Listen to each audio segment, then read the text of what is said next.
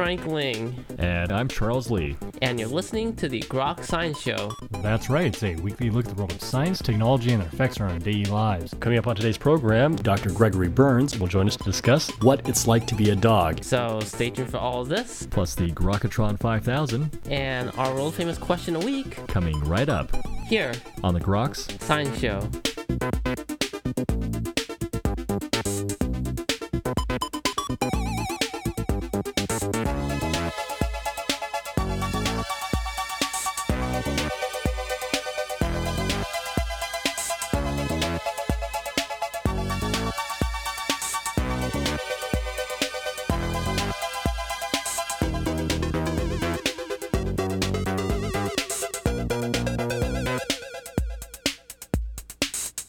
Welcome back to the Groks Science Show. Well, do our dogs actually love us? Or is all the affection and tail wagging just an evolutionary response to gain more treats?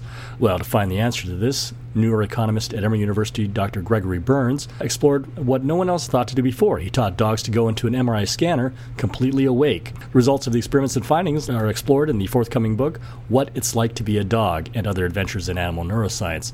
The author, Dr. Gregory Burns, is a distinguished professor of neuroeconomics at Emory University, where he directs the Center for Neuropolicy and Facility for Education and Research in Neuroscience. He's the author of several books, including the New York Times bestseller, How Dogs Love Us. And Professor Burns, we're very pleased to have you today on the Grok Science Show. Great to be here. Pleasure. Certainly a fascinating book you've written, What It's Like to Be a Dog. Before we start, maybe just how did you become interested in the general area of animal neuroscience? It really started about 5 or 6 years ago. And prior to that, I had studied just human brains, looking at reward processes and how people make decisions. That's what neuroeconomics is. And what happened was the Bin Laden mission, when I saw pictures of these military dogs jumping out of helicopters, and I probably the only person who thought this, but when I saw those pictures, I thought, if a dog can be trained to jump out of a helicopter, why can't we train a dog to go in an MRI to see what she's thinking? Obviously, it just seems like was it a challenge to do this? How amenable are dogs to actually going into an MRI scanner? When we started, I had no idea how hard it was going to be or how easy it was going to be, so I teamed up with a dog trainer, and we just started working through each of the elements of an MRI, and actually started with my own dog as the first subject, mainly because we couldn't really go out and ask people to volunteer their dogs for this crazy project when we weren't even sure ourselves if it was going to work, but it did. It took about 2 or 3 months to train one of my dogs to do this. She had the right temperament, but it wasn't as hard as we thought. And for individuals who've never actually seen an MRI or been around an MRI, is this sort of a posing thing that dogs are not naturally inclined to be in, or humans for that matter? Well, certainly humans tend not to like these things. So an MRI is really like a big tunnel. And the thing that bothers people the most is the fact that it's quite claustrophobic, because you go in usually on your back, and your nose is kind of like right in front of nothing really. It's just kind of coffin-like. And the other thing that bothers people is the fact that they're really loud, and what they sound like is a jackhammer up close. And so for dogs, it's not so much the enclosed space that bothers them, but certainly the noise does. And I can't say whether they're more or less sensitive, but it was something that we paid a lot of attention to at the outset. And the way we did it was we simply recorded an MRI making the typical sounds that they make, and I would play recordings of these at home with my dog while I played with her, and simply just got her used to being around that particular noise. And from there, it was just a matter of teaching her to put her head in a little chin rest and kind of crawl into the scanner and hold still. And why was it important for the dog to be awake during your experiments? Well, 2 reasons. One is ethics.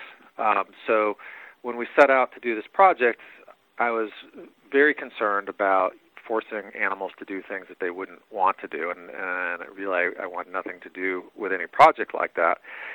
So we decided that we would treat the dogs like human subjects volunteering for experiments, meaning that if they didn't want to do it, they wouldn't have to do it. And so in order for us to be sure that they were doing it voluntarily, we couldn't sedate them, and we would not restrain them either. So all of the training process is designed to be fun for the dog so that they enjoy participating in this experiment with their owners and being in the scanner. And if they don't want to be there, they're free to walk out, and sometimes they do. The other reason why it's important is if we're interested in trying to figure out how dogs think, what they're feeling, how their minds work, then it would make no sense to sedate them. So, of course, we want them awake and fully who they are so we can figure what they're thinking. And how is it that the MRI allows you to look at the activity of the brain?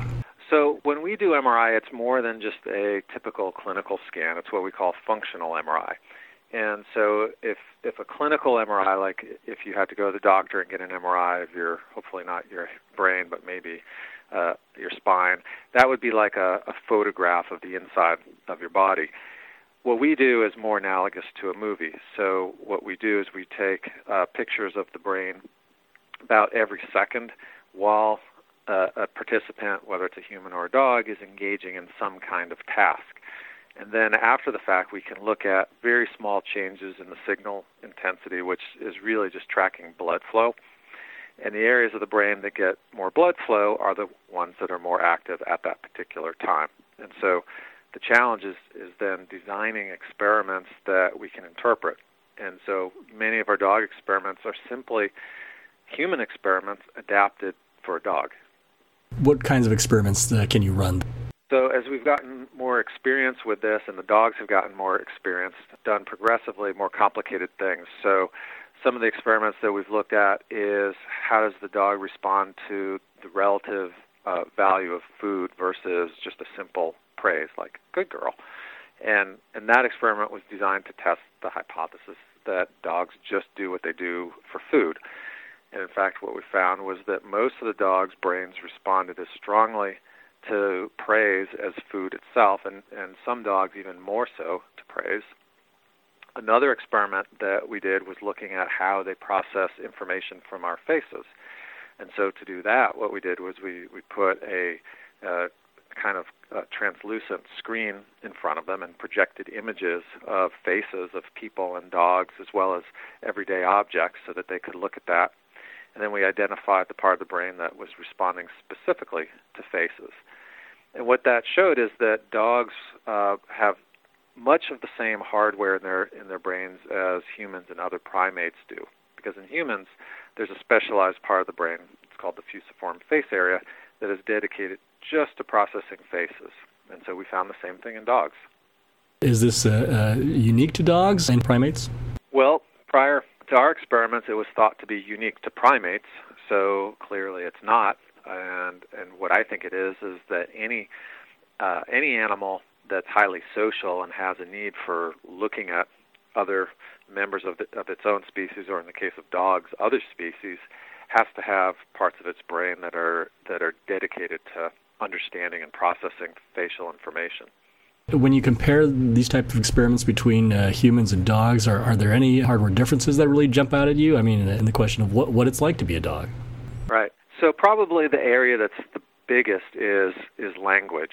And so, it's undeniable that only humans have sophisticated language, at least as we define it, meaning that we can use words as symbols for other things.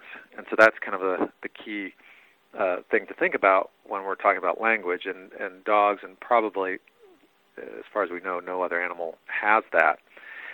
So one of the experiments that we've done recently is have dogs in the scanner and have their owners speaking specific words to them to try to understand how exactly dogs make sense out of human speech, because clearly they understand some things, but our results are showing that they're processing the words in ways that are really quite different than humans do, using potentially different structures and not really using it in a symbolic way like humans do.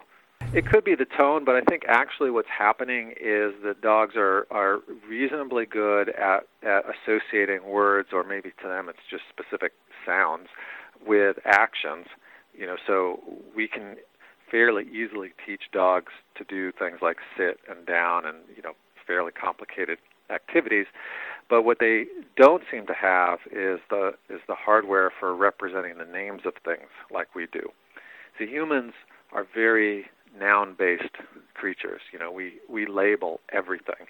And it's not clear to us that other animals, would care about the name of anything. They care about actions, for sure, but perhaps not so much the names of things, or even their own name, for that matter.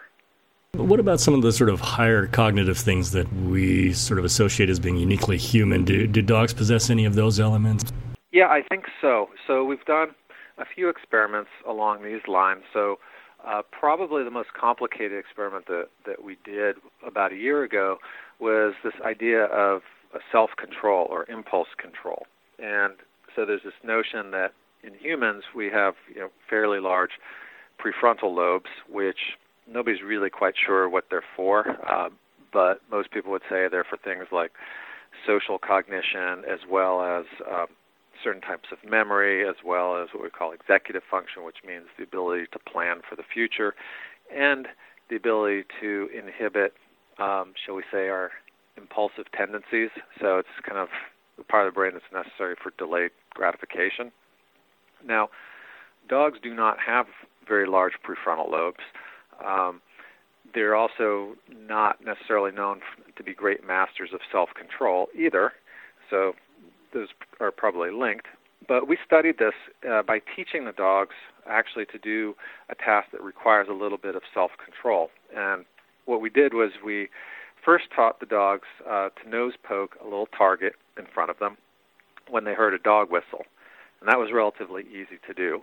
And then after they learned that, we taught a hand signal, which was arms crossed in kind of an X, which meant don't nose poke the target even when you hear the whistle. So it's the signal to put on the brakes. And so we had them do that in the scanner. And what we found was when they put on the brakes, we indeed saw that they had a little bit of activity in their prefrontal lobe in roughly the same spot that humans do when they do that sort of task. And what's interesting is not all the dogs were equally good at this. And so the dogs who had more activity there, as if they were deploying more of their frontal lobe, actually did better on the task, and they also did better on other tasks of impulse control when we took them outside the scanner.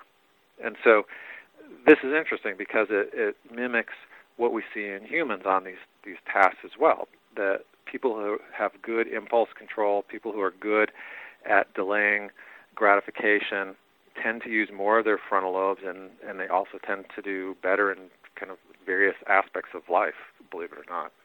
Do you notice breed differences in your studies? Only kind of crudely, because we don't really have a good representation of a lot of breeds.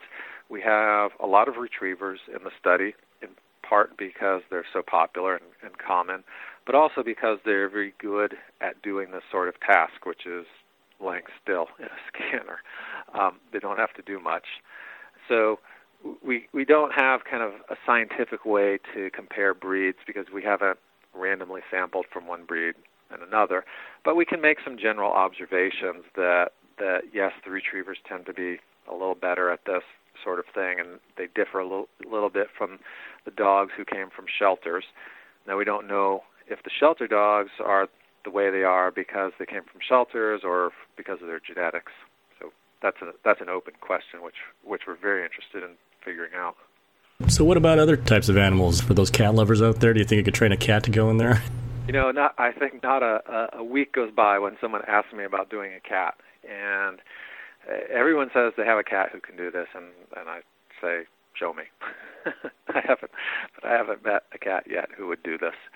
But I do think there are other animals that we can train to do this. I think pigs are certainly a possibility because they're quite intelligent, and I think they could also fit in the scanner. We're actually in discussions with some zoos as well to train some giant tortoises to do this because they don't go anywhere, and they have fairly large brains as well. So I think there are certain species that we could definitely do this, and it would be quite easy. So what do you think your studies then tell us now about the animal behavior compared to human behavior and how brains are structured to be different or the same?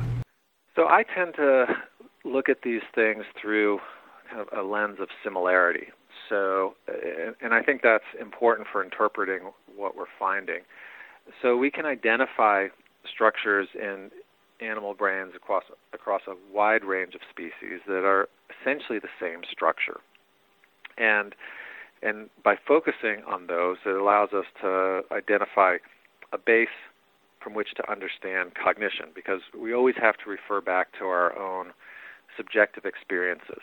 And so my operating principle is when we see activity in similar structures across species under similar circumstances, meaning we're perhaps showing basically the same stimuli or eliciting the same responses in a human and, say, a dog, and we see similar responses in corresponding parts of the brain, I think it's reasonable to interpret that as the animal, or the dog in this case, is experiencing something very similar to what we experience. So, and I think that's the basis for proceeding to interpret what it's like to be a dog. Eventually you get to a point where you study processes that are different, like language, and in humans where it relies on brain structures that perhaps don't exist in a dog, again, like language. But again, I don't know where that boundary is yet.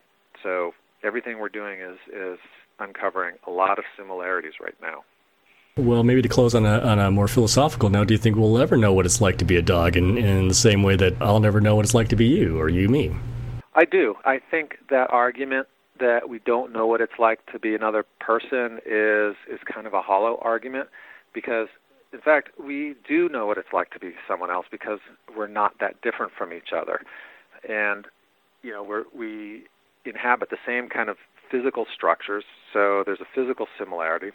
So it's very easy for a human to put, oneself in another's shoes, metaphorically speaking, and so it's very easy to imagine what it's like to be another person because we're so similar. Now, those similarities extend to other animals as well. So other animals have 4 limbs. I mean, they walk on 4 limbs, but, we being humans can voluntarily assume kind of similar postures and have an idea what it's like to crawl around on the ground and have that perspective. And if you take language out of the equation, then I think what we're left with is a core of feelings that actually does span across all species. And I think ultimately that's where feelings and emotions came from. That's what Darwin thought as well. It certainly is a fascinating new book, and certainly encourage everyone to go out and take a look at it. It's called What It's Like to Be a Dog, Another Adventures in Animal Neuroscience, and the author, Professor Gregory Berns. And Professor Berns, I want to thank you very much for joining us today on the Grok Science Show. Oh, my pleasure. And that's all for this week's edition of the Grok Science Show.